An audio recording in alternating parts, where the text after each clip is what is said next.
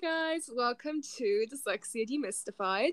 It has been a while, and today, Alma, Nathaniel, and I, we're going to cover different types of learning differences. So we're going to be talking about dyslexia, dyscalculia, dyspraxia. I always get Very that one good. And yeah, did I mention all of them? Dysgraphia. Dyscalculia, I think you forgot. I don't know. Did I? I think Anyway, we're going to be talking about all. Because that's mine. Exactly.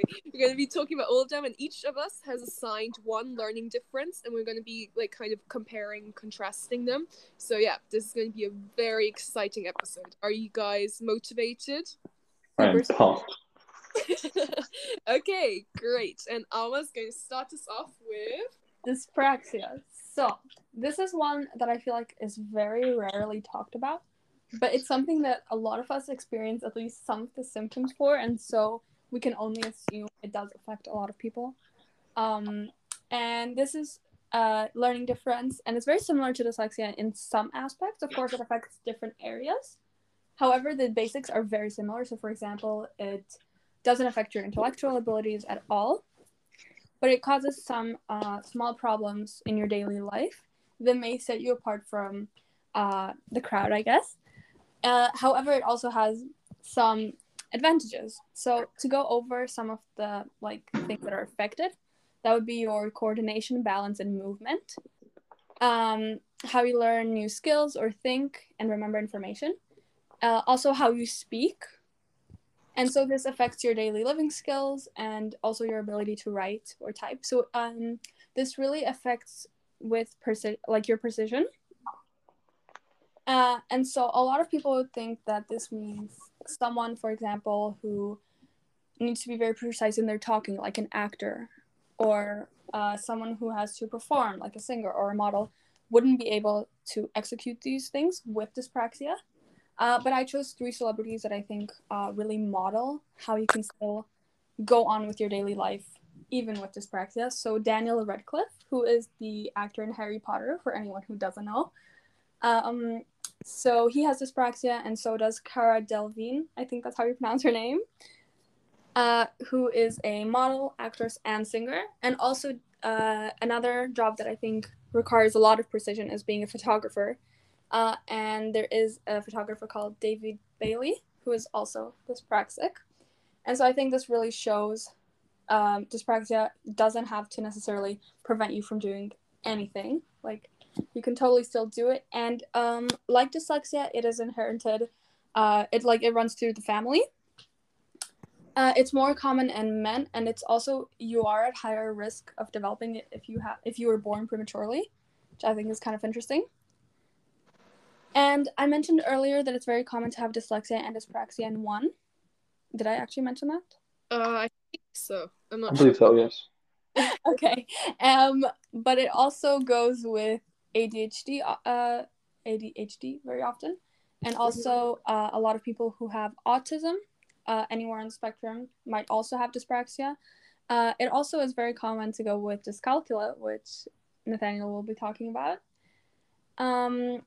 And just like dyslexia, again, there is no cure, but you can go to occupational therapy to help you find a practical way to still stay independent and manage everyday tasks. Now, this is not a huge problem. It's not like if you have dyspraxia, you need someone by your side and then you need to go to therapy to find out how you can get away from that. But it just will help you find more confidence and really develop your skills to not feel as different from the rest, if that makes sense.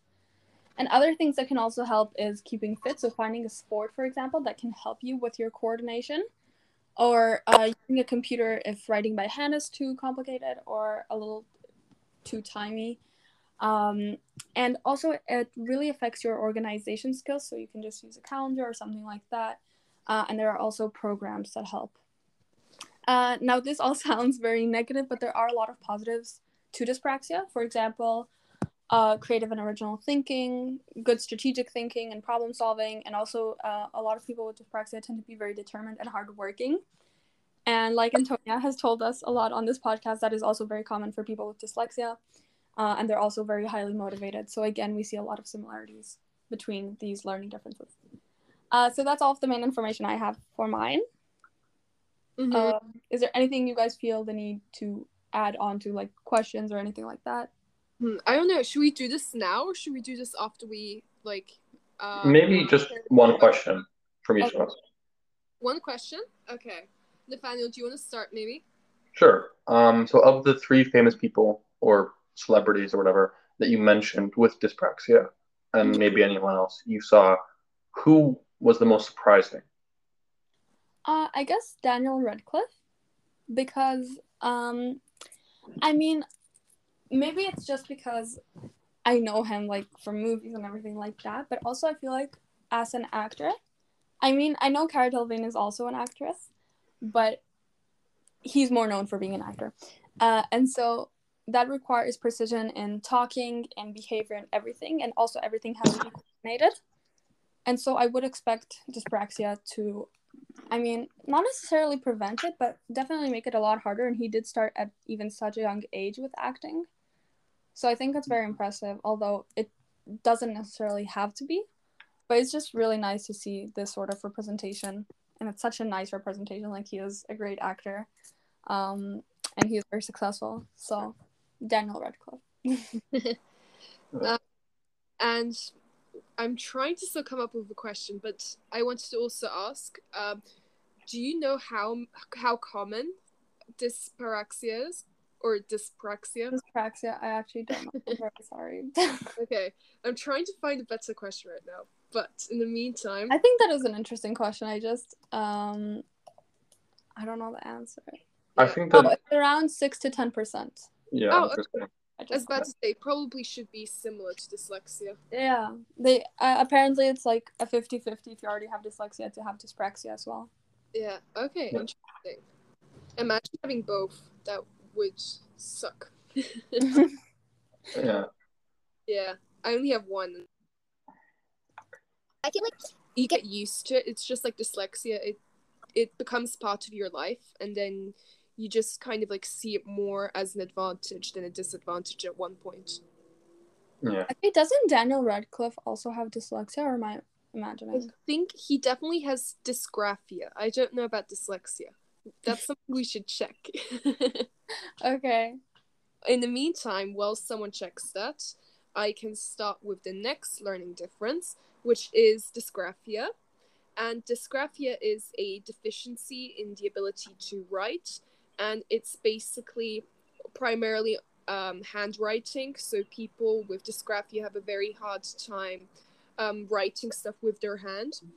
And it's also a finger sequencing disorder. So they have difficulty holding pens and actually writing by hand, as I already said.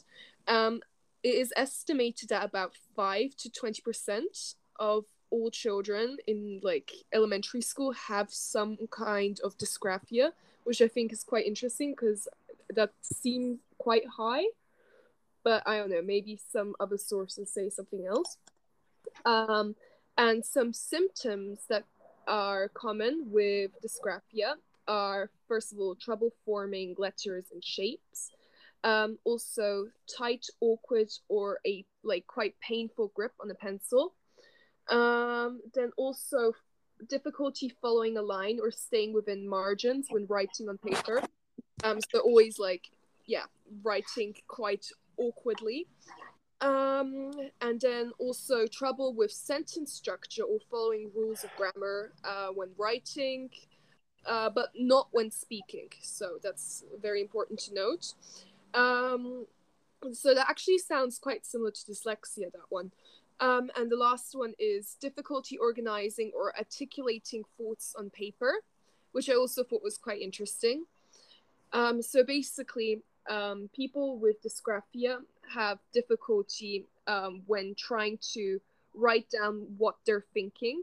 So therefore, it is suggested or recommended that children with dysgraphia use keyboards or like switch to typing instead of actually writing by hand. So therefore, they can actually get what they have in their head written down without having to worry about how to hold a pencil, to write within the margins and that stuff.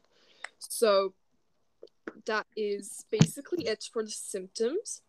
Of course, there are also some advantages to dysgraphia. For instance, they have very good listening skills, and they're very good at memorization and very good at recalling details. They also make great storytellers. They're very social and they're very efficient problem solvers. And we can see that in a lot of those advantages, there's an overlap with dyslexia. So that's, again, quite interesting. However, dysgraphia and dyslexia are not the same thing, because dysgraphia is a difficulty with writing, whereas dyslexia is a difficulty with reading. So that's important to note. And also, just like Alma said earlier, when you have dysgraphia, or dyspraxia in Alma's case. Dyspraxia. Yeah. I'm working on it. It's quite common to have ADHD or ADD, and apparently up to half the children with ADHD in the US have some kind of learning disorder, such as one of the ones we're mentioning in this podcast episode.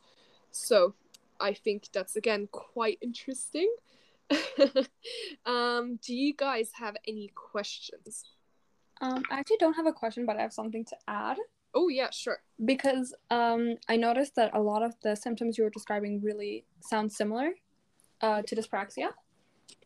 And so it actually turns out that the most co-occurring learning differences with dysgraphia are dyslexia and dyspraxia. Wait, dyslexia and dyspraxia? Dyspraxia, yeah. So they're the most common going with dysgraphia is what I mean. It makes sense, actually. Because... And yes, and they have also a lot of dyspraxia and dysgraphia. You said right? I think so, yeah. Are super similar, and they have the most overlapping kind of struggles. Okay. Symptoms. So I find that interesting. That is very interesting, because when we're Googling celebrities with these learning differences, we found that Daniel Radcliffe had both dyspraxia and dysgraphia. And he doesn't have dyslexia, by the way. I checked. And exactly. And he doesn't have dyslexia, so we're like, oh, interesting. We'd want to know, though, if he has ADHD or ADD. I think that could be interesting. Let's Google. Because for me, I have dyslexia and ADD, so you can see, again, those two things kind of go hand in hand. But yeah, it's interesting. That's like over half. He says he's hyper. I don't think that means he has ADHD though. Probably not, no. Oh, no, he just didn't get diagnosed for it. Okay. Makes sense. Anyway, Nathaniel, do you have a question? Yes. I have something to add, which I think will be helpful in discussing this stuff, which is a term called a comorbidity. To break it down. Did you come up with that? No, I didn't come up with it. It's a term, and it's a term where a person has two or more medical conditions at once, and often they're related to each other. Like if someone, let's just say, is like a smoker, they might have like heart disease, and then also like lung cancer, and those like negatively influence each other in a way and make them more likely to have other things, but also have in the first place. And I think that it is very interesting to look at kind of these comorbidities in regards to these learning differences. But it kind of does make sense that, so if your brain has trouble processing writing or reading, then there's a chance that it may also have a similar difficulty staying focused while trying to write or read, or have difficulty putting the words on the page, and like that. Yeah. Wow. Can you repeat what that one? Sure. Comorbidity. Like like more than one, and morbidity like morbid, like okay. Condition. Yeah. But yeah, no, I thought that was really interesting.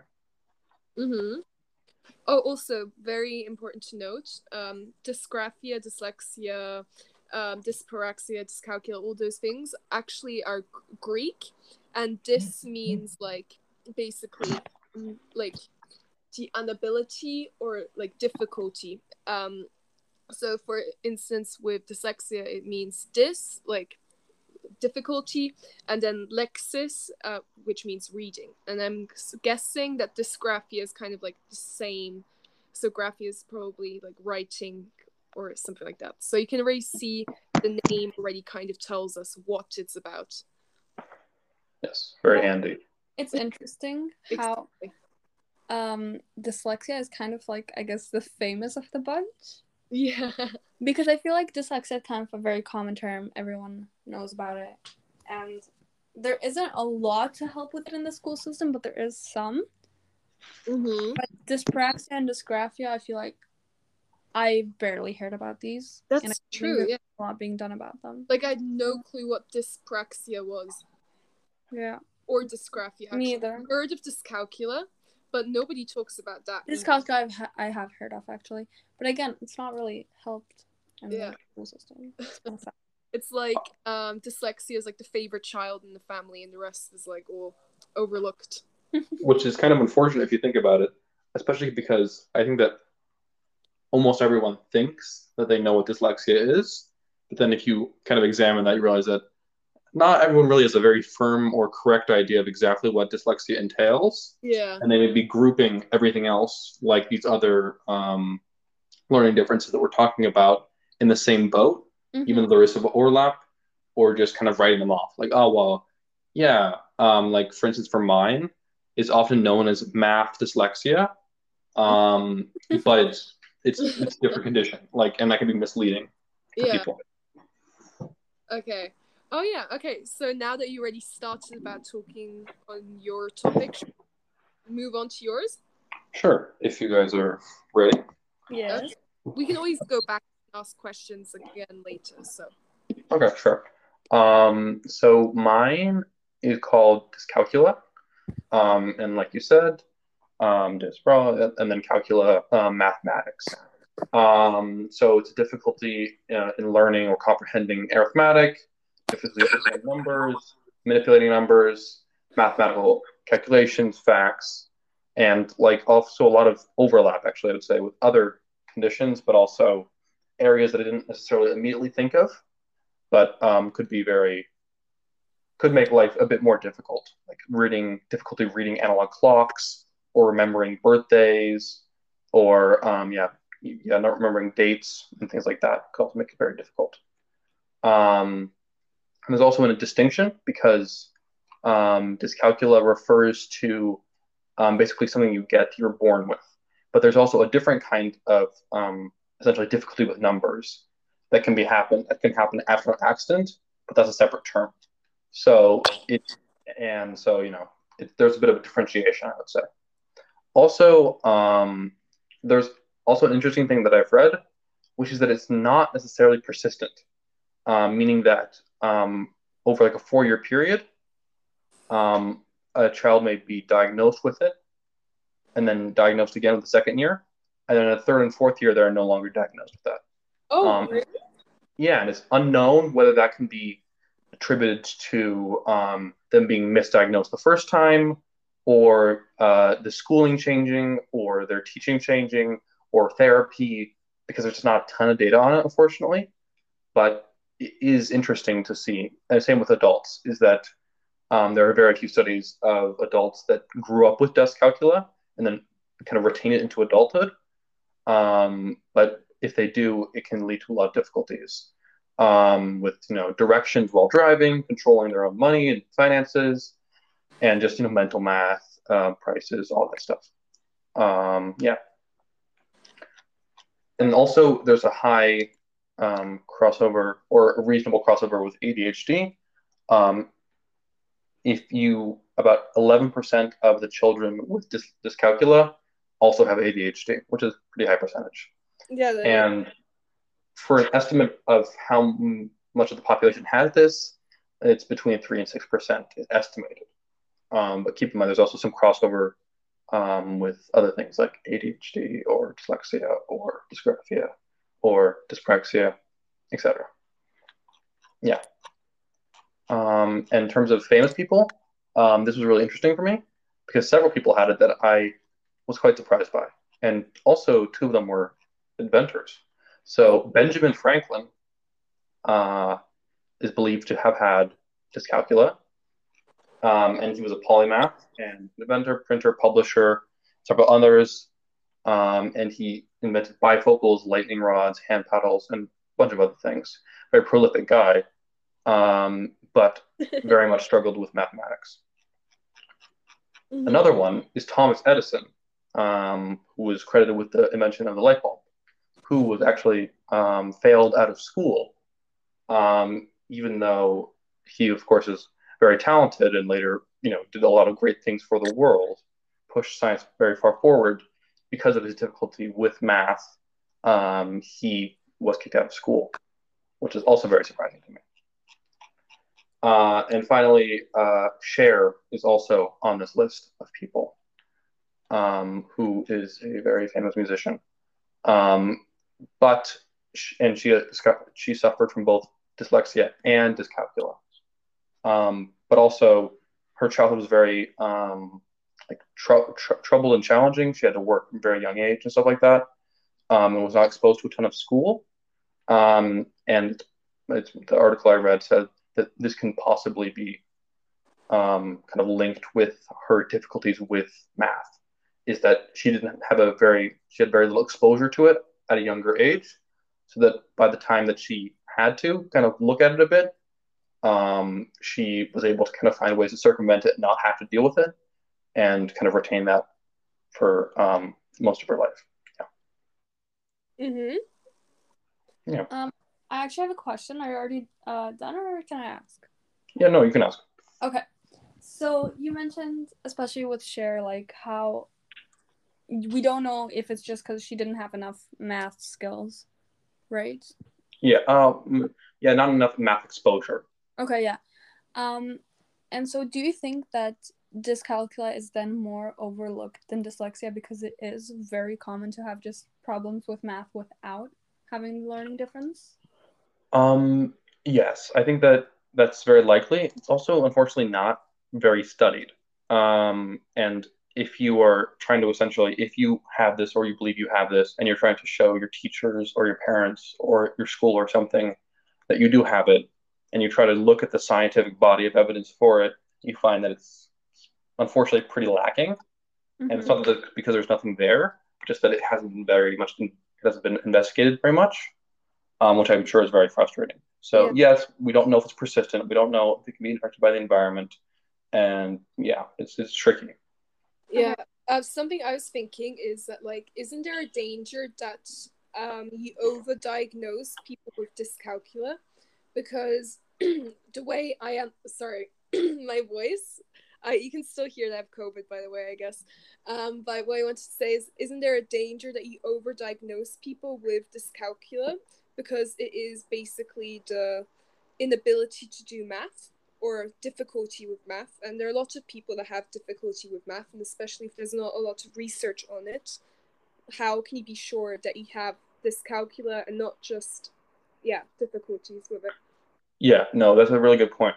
What they found is that doing a fMRI scan, a functional MRI scan on people's brains, they find that there's like a very clearly visible difference in the activation of the frontal lobe while like thinking about numbers.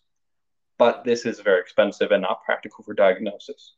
So unfortunately, again, it's like a lack of resources to be allocated towards it. But I think there is a real danger of people who do struggle with math, which, like you guys said, is very common, but may not struggle with remembering dates or, being able to read an analog clock, or just do mental math in their head, basic stuff. They found that those with dyscalculia, their math is roughly stops at fourth grade, elementary school, which is, for someone going into higher education or just, like high school, it's very lacking, and could lead them to be, kicked out of school or be frustrated at school and just be entirely discouraged with higher education. But like we've always said, there is no correlation between this and general intelligence. People can be incredibly talented, like I've said with celebrities, in playwriting or reading or writing or inventing or science itself. despite all this. Yeah. That must be very frustrating though if you have dyscalculia, because math is a very, like, I hate math, but it's very, very important in a lot of jobs today. So if your brain's more science oriented, it will be very hard to study a science without having like the basic math knowledge that like almost every high school student has. So I think it must be very, very frustrating. And another thing I thought of, which was kind of mentioned in the article I read, and could have a really negative potential for someone's life, is an inability to manage your own finances. Humans already have trouble imagining really large numbers. Things like lottery tickets, like how probable is you getting a lottery ticket, or gambling, or scams, or saving money, or just stock investment, all that stuff.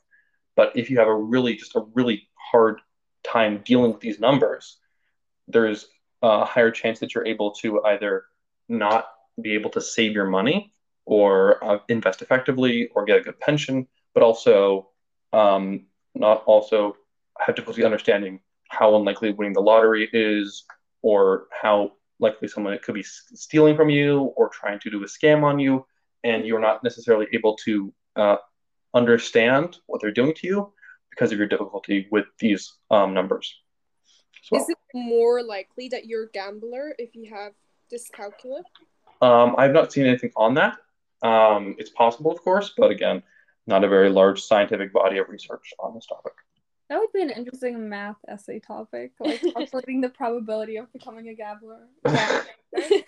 Given this. They could also be epigenetics, though. Yeah, I guess. That is quite sad. But it's very interesting. Right. One thing that you mentioned, which I also thought was quite interesting, was a difficulty with reading a clock, because most dyslexic people have a very hard time reading an analog clock. So it's interesting that that's like a crossover for dyslexia and dyscalculia. Yeah, totally. I think just it's important for like people to understand that there are a lot of kind of you argue like a false flag. Like, for instance, I'm not super fast at reading an analog clock, but that's because my school growing up had digital clocks, so I just never really had to learn. And I could always have a phone or a watch or something that just never.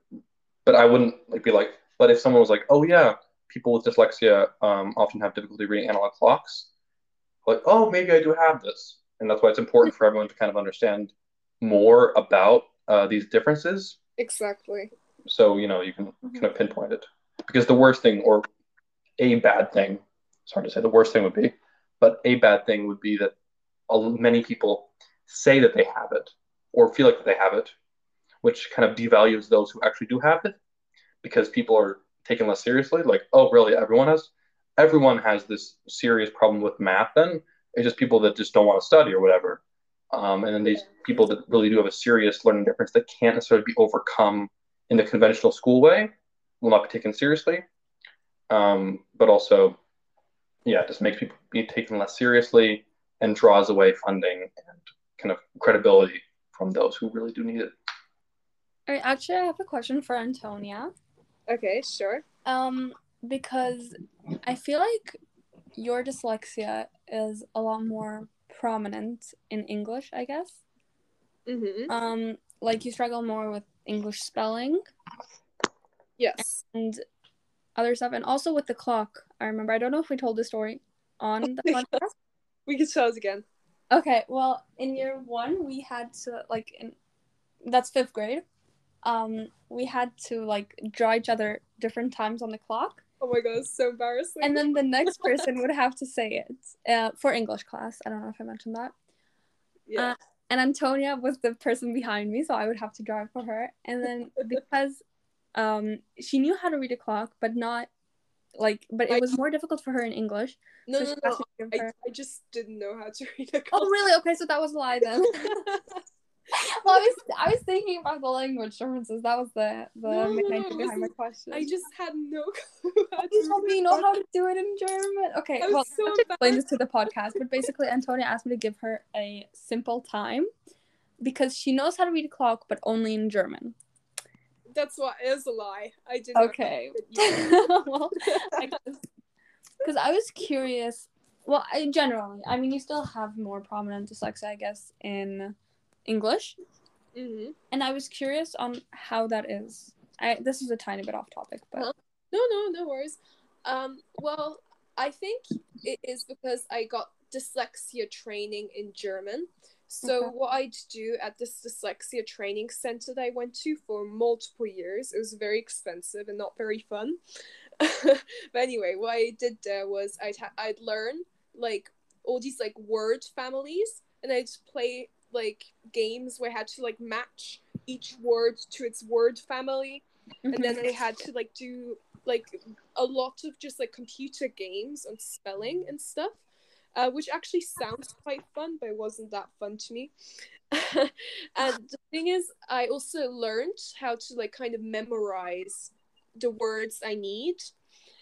So I have like a huge, let's say, kind of file in my brain with like just words I memorized in German from like this dyslexia center. And the thing is, that's why in my essays for like big exams, I actually hardly make mistakes. I probably in my essays I make around 2 to 3 mistakes in German, because I have them all kind of like saved like a computer in my brain, like I all memorized. Yeah. However, in English, I didn't really have this training, so I don't really have the same files saved in my brain with these words. So I make a lot more common mistakes because as I said again, I don't really have them memorized. So therefore, because I didn't have this training in English, because I only had in German, my dyslexia is a lot more visible in English. And I think people in my class also can tell that. Sometimes we do like spelling bees for fun, which I don't think are that fun anymore. But yeah, you can clearly see that my English spelling is not the best. Okay, so it's just because of the training. I thought maybe it's like...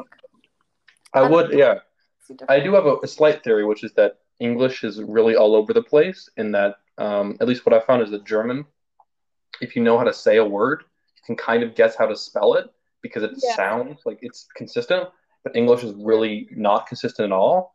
And German isn't always consistent. I thought it had to do with like foreign language versus mother tongue. That might be it, but honestly, my French spelling is almost better than my English one at this point. Yeah, exactly, because English is your... Oh, wait. That makes like no sense. No, your French spelling is good and your German spelling is good. Yeah, but my English... Because those are more learned languages, and your English is more of a mother tongue. That's why it's less good, because it's just, you would assume it's natural. So you'd never learn the spelling. Maybe? I feel like possibly Berry is a little bit more accurate, because I always have problems with like the silent E and that stuff. Oh my god, it's awful. And it's just, English spelling is difficult. I don't like it. No, it's just wonky. I think my English spelling is probably almost the equivalent of like an elementary school child. Probably worse. Probably again, not because of dyslexia. Whoa, shots fired. What? No, You've made quite the mistakes. Yeah. No, I'm an elementary school level. Come on, I'm not. What is there below elementary school? No, I just think I feel like kids in middle school won't have your vocab or grammar or anything like that, but they will have less mistakes, like, because they learn the words, like it's freshly learned. Yeah, no, my vocab is really good, obviously, because No, you have very good English, just the spelling is off. But I actually find German spelling more difficult than English spelling. I don't know why that is. Completely opposite for me. Okay. Like, that's the only reason why I'm, like, good. That's why I was making my foreign language theory. But I don't know. Actually, that doesn't make sense, because it's like... Yeah, I know. That's well, actually, English is also my foreign language, so... Oh my god. We are very bilingual. No, not bilingual. Trilingual. Multilingual, as you can see here. Exactly. Yeah. Very impressive. How's spelling in Hebrew, actually? Because my Hebrew spelling is atrocious. No. Hebrew spelling seems like so fascinating to me. The thing is, we have like every sound, not every sound, but a lot of sounds have like 3 letters. Oh my god. Like, it's so annoying. Like, can be so many different letters. And so, or k, t, like all of these have a bunch of letters that are possible for that sound. And there are like super weird rules. So Hebrew spelling is quite difficult. Yeah. But the good thing is the grammar is easy for the most part. Okay, that makes sense. But I want to know how dyslexic people like deal with Hebrew, because like I don't know. I think dyslexia is different languages, as far as I heard. Like, I mean, if you have spelling problems and Yeah. you're learning Hebrew, yeah, you're gonna have a difficult time. Like, yeah, but I heard people that like learn Mandarin, like dyslexic people learning Mandarin have a lot easier time than like learning the Roman alphabet. Oh, because it's symbols, and Yeah, exactly. you can learn the strokes, and you can learn and they're kind of related to what they're supposed to represent. Yeah, symbols are a lot easier for them than like letters, like putting together letters to make a sound. Interesting. Yeah, I thought that was very interesting. It's a little off topic, but you know, it's a dyslexia podcast. It's fine. Yeah, it's fine. Well, I'm just trying to Google how people suffering from dyslexia deal with Hebrew. Because that's something really interesting. I mean, there is a huge population that speaks Hebrew, so it's obviously not very researched, but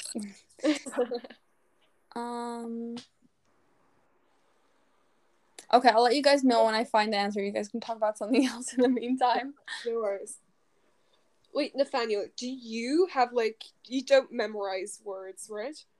This like dyslexia thing, I'm guessing. I don't know.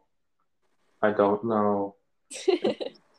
So you probably, can you spell words that you've never heard of before in your life? I can guess, yeah. You can? And I'm pretty accurate most of the time. Okay, then that means you probably don't memorize words.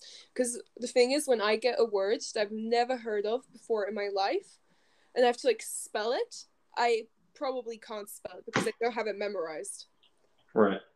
So that's... For me, I think I know I don't know what I don't know, but I feel like I know the majority of the components that are used to make compound words, and words that because I'm fluent in the language. Most of the words that I would not know would be compound words, and because I just know the parts, I can just add them together, and then I can spell them and guess their meanings semi-accurately, I would say, most of the time. Okay, I finally found an answer. Sorry, what's up? I finally found an answer. That took a while. Ooh, okay, tell us. Okay, so because it's more phonetically complex, so what I said with all of the like slight differences of the same sound having a bunch of letter options, it is going to be more difficult for a dyslexic person to learn like Hebrew or spelling. Yeah. Which is not very surprising. Like, I'm not dyslexic, as we've said enough times on this podcast, and I struggle a lot with the spelling. So yeah. Well, I mean, it's not that bad, but it's not amazing. Let's say that. Yeah. No, I would not enjoy that a lot. It's interesting. Always have word families, but it's still difficult. Sorry, I cut you off. Yeah, no, it's totally fine. I was going to go back to the Mandarin. It's interesting because Mandarin also has 4 tones, so a character can mean 4 different things based on like how it's spoken. But I guess it's so interesting to see that dyslexic people, due to the more like symbolic, it depicts things more often. Like it's pretty abstract. Like if you like look at how languages originate, especially ones like pictographs. And then over time, they get less, like more and more simplified, but there's still something there. And if you learn those parts, because like there's certain like strokes that always mean water or whatever. Once you learn those parts and you're recognizing symbols rather than letters, words, I feel like it could be a lot easier. Yeah. Do you know what's interesting? A person on the Dyslexia Demystified Instagram page actually commented under one of the videos I posted that she has a lot easier time with like reading and writing in Mandarin versus English. So that kind of like again backs up what you just said. Yeah, no, it's fascinating. Interesting. I like how we kind of like pivoted away from this in a way, from our topic, but we're still kind of on topic. I mean, anything is on topic if we're still talking about dyslexia or the dyslexia family. The fam. Yes, exactly. Anyway, I think we should probably wrap it up. Do you guys want to still say anything more? I feel like we had so many broad topics. It's kind of difficult to summarize today, so I'm gonna not do that today. The coward's way out. Yeah, actually. A little disappointing, Alma. Antonia, aren't you the one who asked it, so you don't have to answer it? No, I could say something in the end, like last word. Go for it. Nathaniel, what's yours? Whoa, the passing of the buck continues. Yeah, I would just say that if you look at dyslexia and kind of its sister conditions, differences, you can find obviously that they're when someone has it, they have a lot of adversity often in that specific thing. But as we always say, it does not correlate at all with intelligence negatively. And it can also lead to really impressive growth and new thinking. Seeing like all these visionaries and artists and inventors and actors and writers and all that who suffered with these things but still persevered and then found a different way to make their way in the world, whether than conventional education or social structures like that. I think it's just really encouraging. And I think it's also just fascinating to look at different ways people approach language with these learning differences. Yeah. Mm-hmm. So you said, I think we don't really have much to add. I actually thought of something that I have to add. Oh, you do? Okay. Yes. Okay. Because I was thinking about the podcast and what I can say about it, and I remembered something actually very important to point out. Because like we all said, we barely have or haven't at all heard about the learning difference we ourselves presented.